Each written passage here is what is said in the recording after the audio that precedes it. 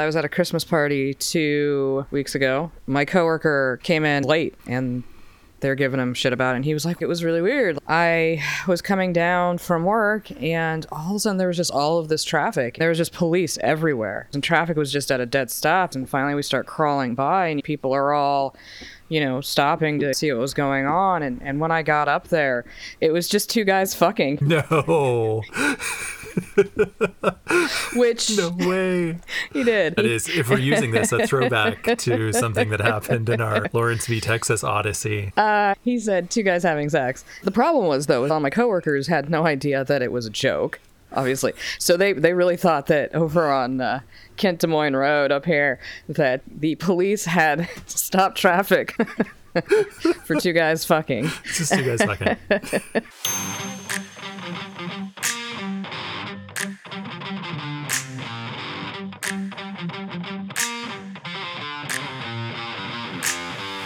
Welcome to this episode of Kick-Ass Queers. I'm Rachel Stewart.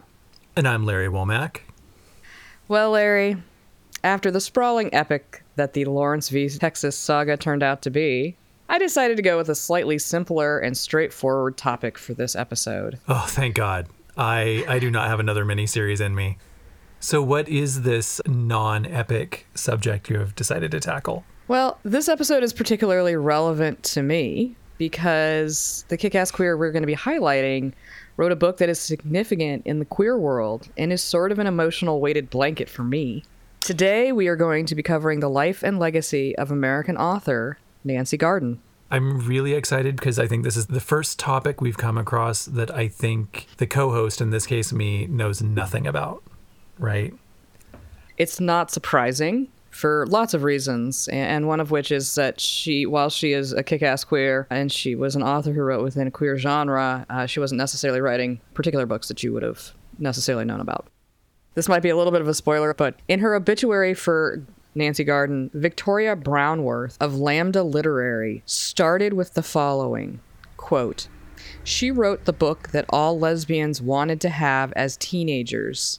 She wrote the books kids of lesbian and gay parents needed to read.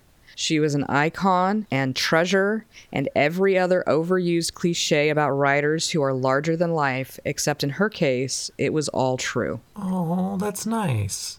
Yeah. Nancy Garden was the author of over 37 fiction and nonfiction books. What she is most widely known for is the critically acclaimed young adult novel Annie on My Mind. I will get into the significance of the book in just a bit, but to say that it had an impact on my own comfort with my sexuality would be an understatement. I'm not trying to make fun here, but Annie on My Mind definitely sounds like something that a 1970s singer-songwriter would have put to guitar. It was done by Dolly, Emmylou, and Linda. The trio. It was done by the trio. It was We beautiful. love the trio. I really do. Man, those harmonies. All right, so who's Nancy Garden? Well, Antoinette Elizabeth Garden was born May 15th, 1938 in Boston, Massachusetts. At a young age, Garden legally changed her name to Nancy. Okay, wait. So she's born named Antoinette, and she changes it to Nancy. Then she writes a book, Annie on My Mind. I'm just throwing that out there. I see that. Yeah, okay. I do see that. Yeah. We all process our trauma in our own ways, Larry. A lot of people process trauma by writing lesbian romance. Oh, God. Okay. She grew up in the suburbs of Boston, New York City, and Providence, Rhode Island. As a child, she escaped into the world of literature. After high school, Garden pursued a career in theater, earning a Bachelor of Fine Arts in Acting and Stage Lighting from Columbia University. After several years of working off Broadway and doing summer stock, she went to Columbia Teaching College to obtain her master's. Okay, so she gets her degree in theater, starts working off Broadway, and then is like, you know what, screw this, I'm going to go back and get my master's, do something else. She starts teaching. Teaching's not for her. So she starts editing. She starts working for publishing houses as an editor in New York City. And it was at this point in 1971, when she was working as an editor, that she published her first two books. First one, What Happened in Marsden, a novel centered on racial violence, and Berlin, City Split in Two. This is about Weimar Berlin, though, right? Yes. Yeah. I mean, of course. I mean, not to assume that a queer author is writing about Weimar Berlin, but I think that's all they did in the 70s, actually. She's on point here. Christopher Isherwood was just having workshops all across town and stuff. Oh, God, right? It was a nonfiction book about, you guessed it, East and West Berlin. That's post-Weimar. Well, post-Weimar and post-something else. Yeah. And then that, okay. And then that, yeah.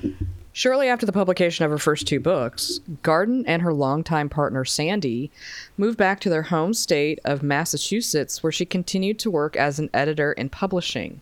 After those 2 first books were released, Garden had approximately a book a year published until her death. And she was absolutely genre-busting. While she's known as a young adult author, she wrote fantasy, historical, nonfiction, monsters, and, of course, LGBTQ novels. There's a lot of overlap between supernatural fiction and LGBT stuff. Like, if you took the gay out of vampires, there would be no vampires. It's really fascinating that you mentioned that. Some unintentional foreshadowing. I'm not saying that Annie is a vampire, but vampires do come up in a minute. The book Garden is most famous for was her 1982 young adult story, Annie on My Mind. The book tells the story of 2 high school girls, Liza Winthrop and Annie Kenyon. After a happenstance encounter at the New York Metropolitan Museum, the 2 girls feel an immediate connection, and after knowing each other for 2 weeks, they realize they are in love with one another. Talk about U-hauling. That is very lesbian. So Right? They're in love after 2 weeks. Literally. I don't even think it's 2 weeks. Yeah, it's 2 weeks. I think to like the day. Well, it's their anniversary.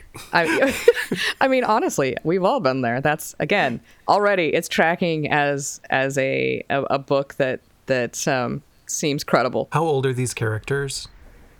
They're 17. Yeah, see, Romeo and Juliet knew each other like 7 hours, and they were already suicide-y. Yeah, and they already like killed themselves over each other. So again, it totally tracks.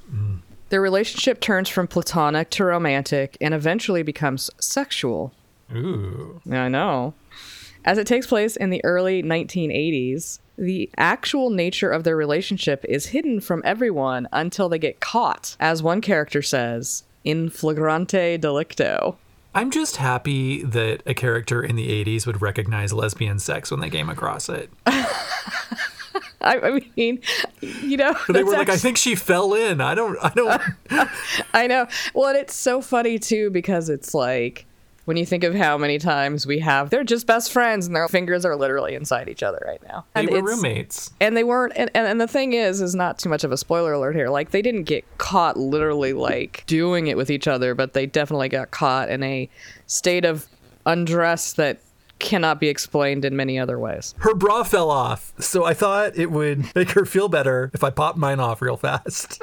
Well, that's actually... Just while we were looking for her panties. There is a whole scene where what happens is the person who catches them is one of the teachers at Liza's private school, and even though they're not on school property, they're in private. It's not on school property by any means.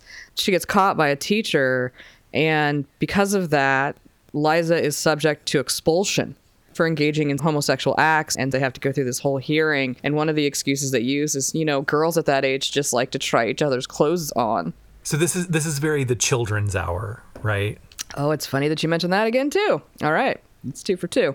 You know what? I'm better at this than I thought. I thought I was going in blind. Nope. You're going in perfect on this one.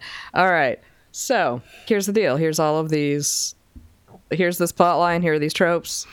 This sounds like lesbians of the 20th century.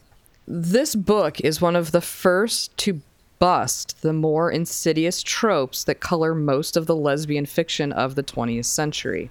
In particular, there are 2 tropes that made their way into most lesbian-centered media.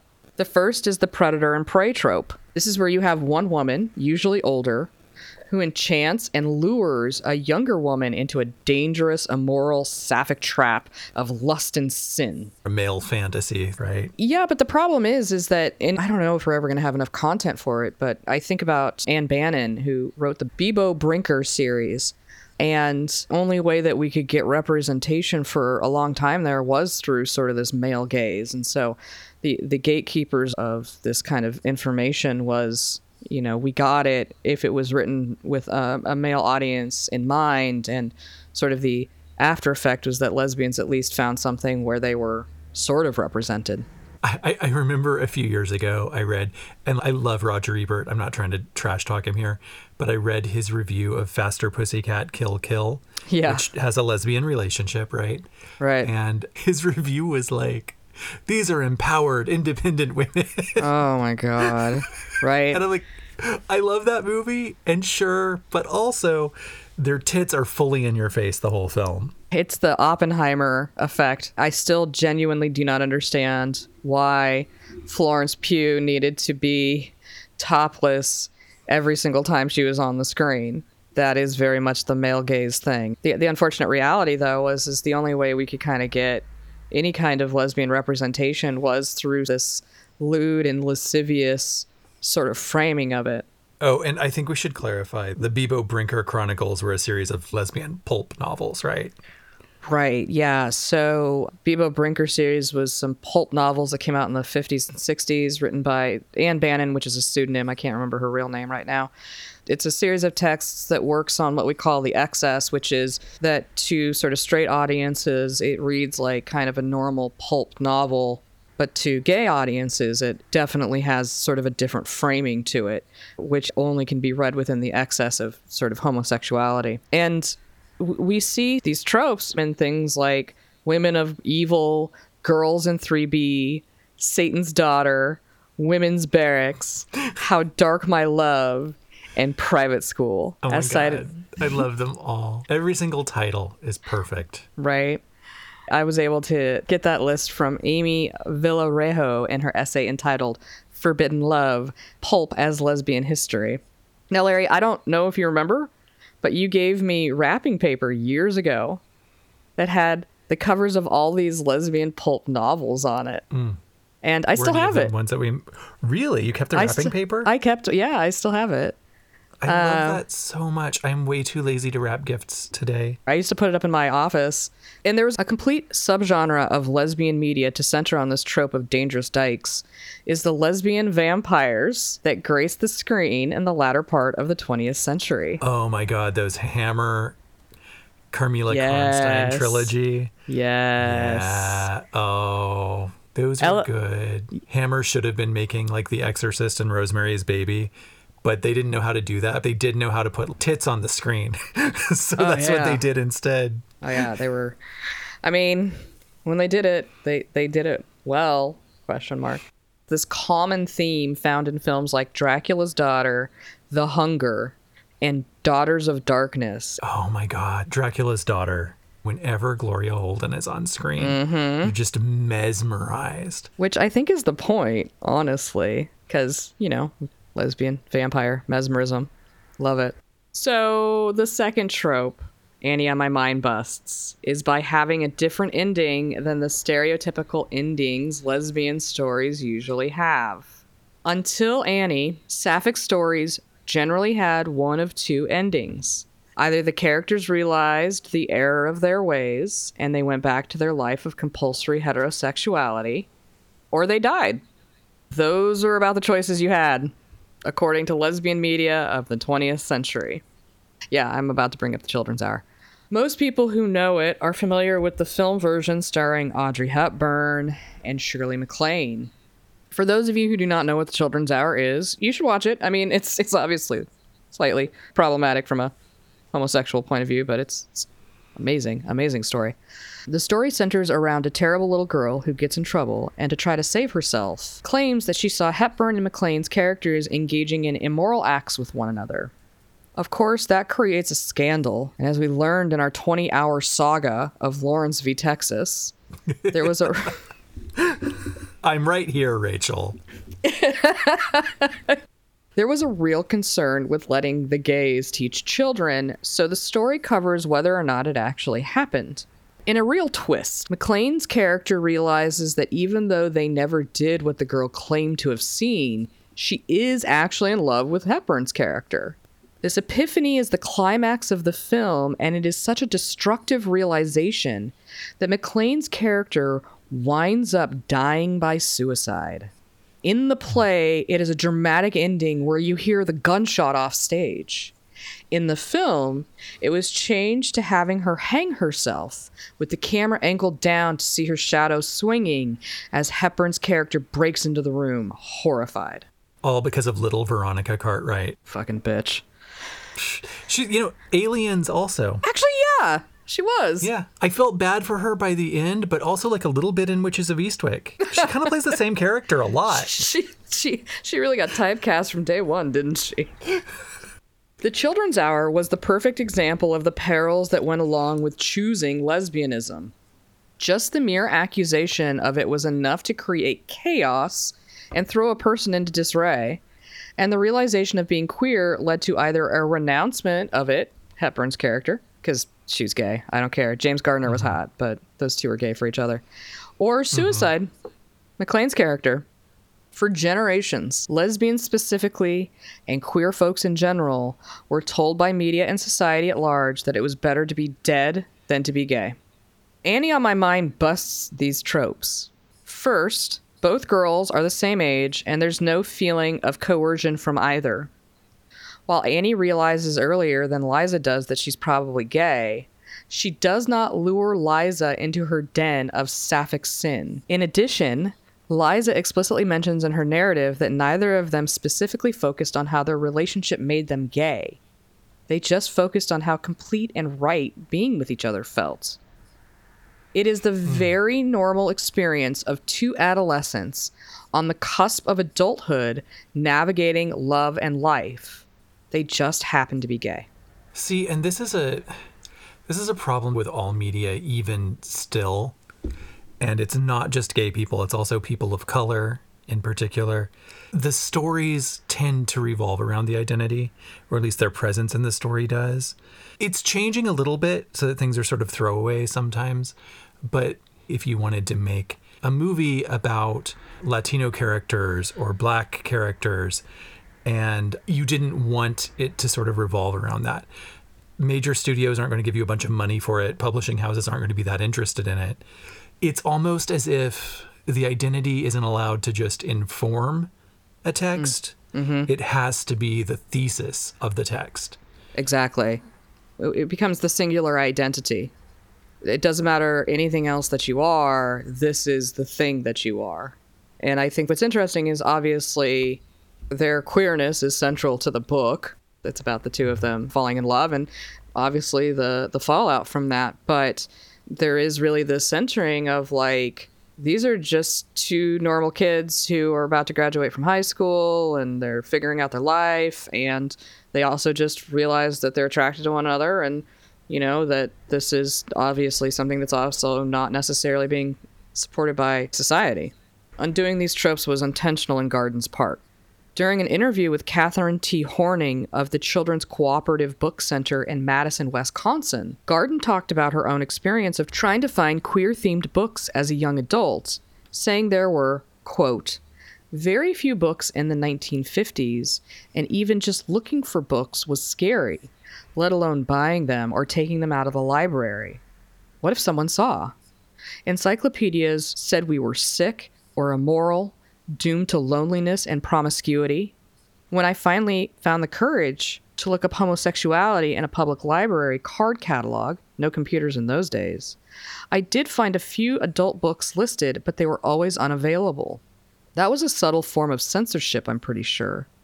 Some adult books that were available then, or a bit later, by Mary Renault, for example, contained characters who seemed to be gay, but that wasn't openly stated.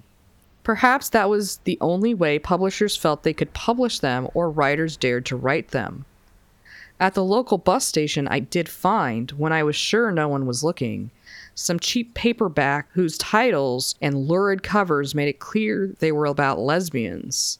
Those books usually ended with the lesbian character dying in a car crash, being sent to a mental institution, or turning straight. And Mary Renault, I hope we're pronouncing her name correctly. She was a lesbian who wrote mostly about gay men. I feel like she's someone we'll visit eventually, right? Yes, we should. Yeah. The choice to have Annie and Liza go through conflict and adversity has a remarkably different ending than the ones lesbians were usually presented in media. They wind up happy in the end. Oh, I mean, that's really sweet. Now, they do still have to go through basically a trial, though, right? Yes. So it's not all fun and games.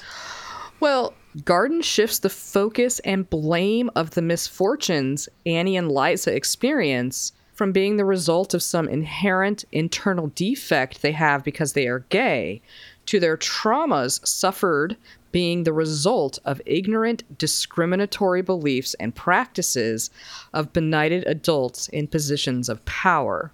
That's something we still struggle with, right? I think that's a huge thing. If you're not necessarily used to reading the genre and internalizing all of these things of essentially in the end of whatever happens to you is your fault, so, good luck. These shifts within Annie and My Mind are subtle, but really powerful because what the book is telling us is that it is okay to be gay and that it's not our fault if we get treated badly for being gay. And what year was this? 1983. That was a rare message at that time. And this is a more commonplace belief now, but honestly, at the time, it was revolutionary. As the Margaret A. Edwards Award Committee said when awarding Garden their prestigious Lifetime Achievement Award, quote, Nancy Garden has the distinction of being the first author for young adults to create a lesbian love story with a positive ending. In the New York Times obituary for Garden, Margaret Fox noted that Annie on My Mind was recognized in 1999 by the trade magazine Booklist as, quote, one of the few classics in the field of gay-themed young adult literature, and that in 2000, the School Library Journal featured the book on their 100 books that shaped the 20th century list. That's really interesting because it's getting cited as super influential at the same time. I doubt Scholastic was publishing it. No. It was Farrar, Straus, and Giroux, which is usually does fantasy novels, which was her publisher, which was kind of a huge deal because when she wrote it, her agent said, send it to the publisher, and she's like, I don't think they're going to want to publish this. And she was like, I think they're going to want to publish it. And they did. And Annie on My Mind was and continues to be a big deal in queer circles. So, Larry, what do you think happened when Annie on My Mind started to get mainstream attention? The attention became negative. So, yeah. In addition to being a prestigious award-winning book seen as groundbreaking, it also holds the title as one of the most frequently banned/challenged books of the 20th century. One of the more notable incidences surrounding the book happened in 1993, a decade after it was published. A Kansas City LGBTQ group called Project 21 partnered with the local GLAAD chapter to donate Annie on My Mind and Frank Mosca's All-American Boys to 42 Kansas City high schools. Parents got so inflamed by this atrocity that they burned the books in protest. Wow. When Garden was first told of the incident, she is quoted as saying, "Burned? I didn't think people burned books anymore. Only Nazis do that." Yeah, and as we discussed in the Brian Stonehouse episode, I think, one of the first targets of Nazi censorship was a book burning at the Institute for Sexual Research. Is that what it was? I think it was something close to that. Yeah. So they're burning the book. Flash forward to the end of 1993. That's crazy. Right? That's crazy. It's not like it's Harry Potter. Like, it's. And I need to say this. I have read the book and listened to the book an unhealthy amount of times. It's such an innocuous book. It is a young adult book. It's so tame. There is a discussion of sex, and they do have sex. It's not described in detail, right? It is done much more from the position of wow, how amazing does intimacy feel when you're with somebody who you're meant to be with. We're pretty selective about the sex scenes that we get outraged about when it comes to kids. Because I remember when I was, I don't know, 11 or 12, whenever you're in 6th grade, reading Flowers for Algernon. Oh my God, That's got some racy stuff in it. I mean, beautiful book, of course. Glad I read it, but damn. Well, and there's the double standard, not to put him on blast because I love you so much. I just need to say that if this makes it and he hears it. But, when I was 10, 11, again, maybe not the greatest time to be reading this, I read It by Stephen King. Oh my God, the gangbang? And the children gangbang in the sewer, right? And because that was the only thing Beverly could offer. And people laugh about that. They're like, ah, ha, ha, ha. Like, it never makes it in the movies. And they're like, maybe he shouldn't have written it. And there is a little bit of outrage about it. On the flip side, we have these two girls who are like, I would like to spend the rest of my life with each other and have very sort of like processed and deliberate discussions about sharing their bodies with each other. And Kansas City is burning the book. I mean, in their defense, Kansas City. What are we expecting from them? Honestly, though, where are the kids who need these books the most? It's places like that, right? Because they're not getting that message anywhere else. Mm-hmm. So let's flash forward to the end of 1993. So this happened in 1993. At the end of 1993, the superintendent of the schools in Olathe, Kansas, decided that all copies of Annie on My Mind should be removed because, quote, the controversy surrounding the book was disruptive, and the best way to deal with it was to remove student access to Garden's novel. Mm-mm. And he meant all copies, including the ones that were there literally a decade before the copies Project 21 donated. Damn. So this got the American Civil Liberties Union, better known as the ACLU, involved. In addition to the Olathe School District, the ACLU sued individual parents, the superintendent, and the school board for violation of the First and 14th Amendments. Ooh, the current Supreme Court's least favorite amendments. Right? They're like, they're not big on the fourth either, honestly, but like those two. Big on the second, though. In what became Case versus Unified School District number 233, Judge Thomas Van Beber ruled that the plaintiffs' First Amendment rights were violated, but their 14th Amendment rights of due process were not. He ordered the Olathe School District to return the copies of Annie on My Mind back to the shelves of their libraries by January 1996. It took him 3 years to put it through court. Okay. One thing that strikes me about this is some of the overarching similarities with Lawrence v. Texas, which would happen 5 years later. First, there is the basic principle being argued whether or not gay people should be allowed to exist. I vote yes. Yeah, I'm big on it. The entire argument, which is echoed by Justice Scalia half a decade later, is whether or not gay people can participate and be reflected in society. In this case, it is whether or not children have a right to be exposed to the stories and imaginings of queer characters in media and literature. Another thing that stands out is how very high-profile organizations like Lambda, GLAAD, and the ACLU spend years and an unimaginable amount of money to try to fight for the rights we all should have under our Constitution. And I know this is not just the reality for queer people, but all marginalized groups when fighting for a modicum of rights that are meted out in dribs and drabs by those in positions of power.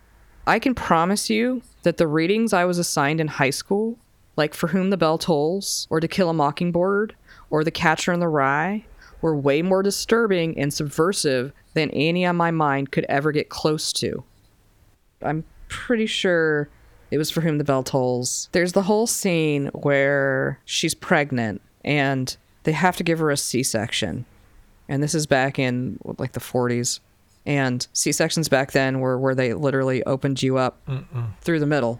And I remember it's like described in detail. Them having to essentially just like rip her open to get this baby out.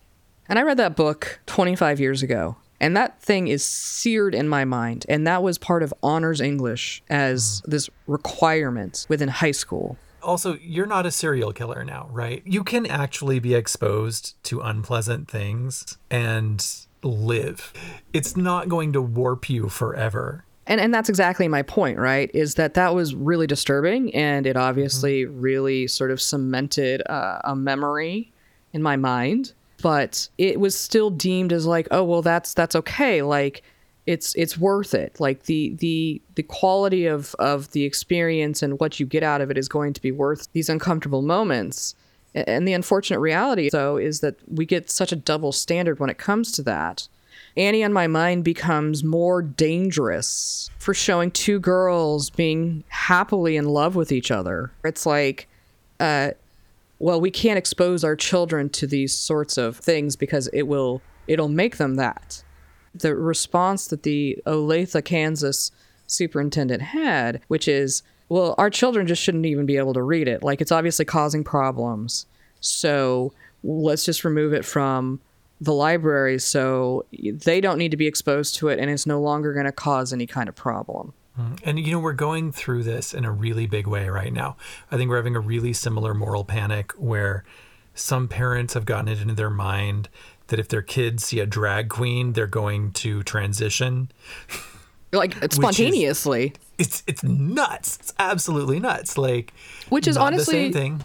Honestly, one of the reasons why Nancy Garden's been rolling around in my mind for a long time, but wanting to do this episode because we are absolutely seeing this weird, bizarro renaissance of these ideas, right? Where it's like, if you read one book, if a drag queen reads you a book in a library, the child is going to come out and automatically audition for like RuPaul's Kindergarten Drag Race. Which I would watch the shit out of, by the way. Pitch to RuPaul, Kindergarten Drag Race. Oh. Toddlers and tiaras, but drag. But that's okay, right? And a perfect example, right? Toddlers and tiaras, totally fine. The sexualization of 5-year-old girls, fine. What's really interesting to me is I think that the same people can look at that and be like, well, that's not sexual. That's just sort of an exaggerated femininity, right? But they can't see that same thing on a drag queen. Right. They can't, they automatically think that's sexual. Yeah. Super weird. It's so, well, and that's where, the arguments start to fall apart, right? Talking with people like that makes you feel like you've taken crazy pills because you're like, I just don't understand exactly how you're applying these rules and why do they seem like they are so relative, because that's what they are. They're relative. So this, of course, this situation in Kansas City was not the first, nor was it the last time Annie on My Mind was subject to censorship and controversy. It still gets banned. The frequent challenges against the novel made Garden into a crusader against censorship. As a matter of fact, her experiences with the burning and banning of the book led her to write her 1999 novel, The Year They Burned the Books. It's a little on the nose there, Nance. I feel like maybe workshop that title. 1984 was taken, but you could have named it 1985. 1993. Hyphen, The Year They Burned the Books. This was another novel that centered around the homophobia and bullying queer youth experienced in the 1990s, which, in part 1 of Lawrence v. Texas, we talked about just how terrible it was to be gay in the 90s. Not fun. No. One thing that has struck me as I've learned more about Nancy Garden over the years is her openness with her own experience as a queer person in American culture. Again, in her interview with Catherine T. Horning, Garden discusses her own process of coming to terms with her sexuality. She retells how she realized as a teenager that she was gay when her intense friendship with her best friend Sandy turned into a romantic relationship. They would get caught and banned from seeing each other, caught again and banned again, and on and on. When Sandy's mother found a letter Nancy had written, she told Sandy she would have to stay away from Nancy or else she would be sent to secretarial school instead of college.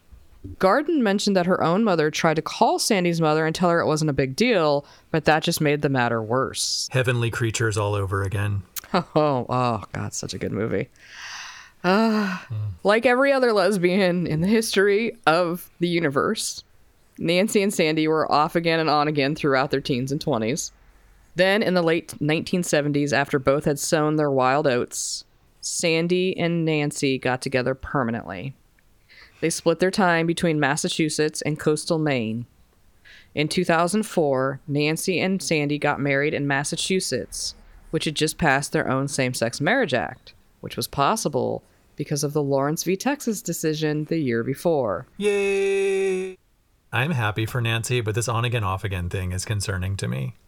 So they got married in 2004. They were together for, I think, 44 years after the on again, off again. I mean, they literally were together pretty much their entire lives. You know, when rural straight people do it, I'm like, that's sad. When lesbian novelists do it, I'm like, that's sweet. Right? Marry your high school sweetheart. And I look at it and it's like, they weren't exactly encouraged as teenagers to be together. So it's understandable on how maybe they didn't have the most solid foundation at 17. Also, they were 17. Right. Garden was also candid about her own coming out with her father. Her mother died when she was 21, so she never had the opportunity to tell her, although she felt her mother would have been sympathetic and understanding. She didn't tell her father that she was gay until right before Annie on My Mind was published. She was still hesitant, but didn't want her dad to find out when the book was published. She said it was confusing for her because he was upset about her sexuality, but really loved Sandy. In addition, he would not display Annie on My Mind with her other published works. When she tried to talk about her sexuality, her father would get uncomfortable and change the subject, but he saw Sandy as one of his daughters. I feel like I can relate to that situation. No, I do too. I absolutely understand that one. I think a lot of gay people actually understand that one. What's most lovely about the story arc of Annie and Liza is that whenever Garden was asked about where she thought her two protagonists would be today, she would always answer with some variation of the same. This particular one comes from her obituary in the New York Times. Quote, I imagine that after college, Annie and Liza moved in together, that they stayed in touch with their families, who accept and love them, that Annie is still singing, and Liza is working as an architect, and that perhaps they are married, depending on where they live, but since they may well live in New York, they are probably married now, and that they may even be bringing up children of their own. Truly, a happy ending that endures decades later. I like an author who will let a happy ending stay, who's not going to write a sequel that's like, and then their lives went to shit for 30 years. Now they're meeting again. Right. Yeah, I like that she just lets it lie. Nancy Garden died in 2014 of a massive heart attack at the age of 74. That's kind of young. Yeah. As I mentioned before, she was able to see the effects of Lawrence v. Texas on the landscape of gay rights with her and Sandy's marriage in Massachusetts in 2004. But she did not survive to see her marriage become nationally recognized. I like to think that Annie on My Mind was, and continues to be, one artifact out of millions that helped us along the long path towards sexual equality. I love that. I'm going to read the book now. I've never read it. Sorry. But I'll get on that. It's a young adult. It's a quick read. I think you're underestimating how many young adult novels I read. All right. So huge thanks to Nancy Garden, Ellis Hansen, Amy Villarejo, Victoria Brownworth, Catherine T. Horning, and the Children's Cooperative Book Center, and Margaret Fox. And to Annie and Liza, who taught and continues to reassure that 17-year-old Rachel still living inside me that it's okay to be gay. I love that. And thank you, Rachel, for sharing this. This was very, very sweet and uplifting and timely and all of the good things. So I really appreciate it. Well, thank you for listening.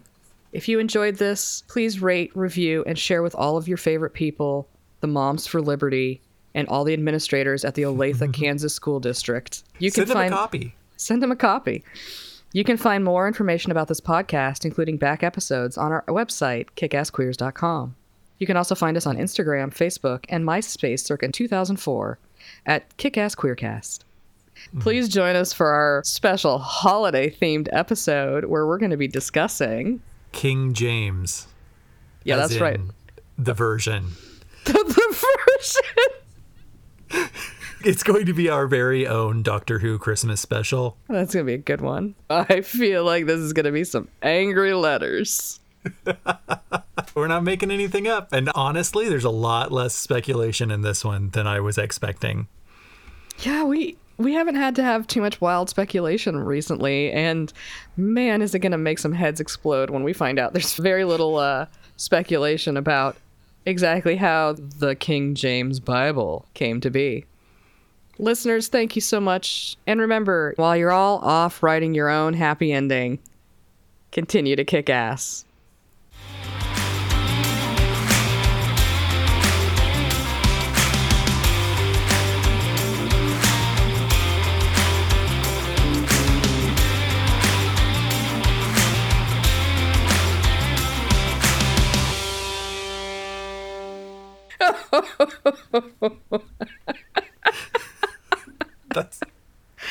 That's probably going to get cut. For That's definitely going to get cut.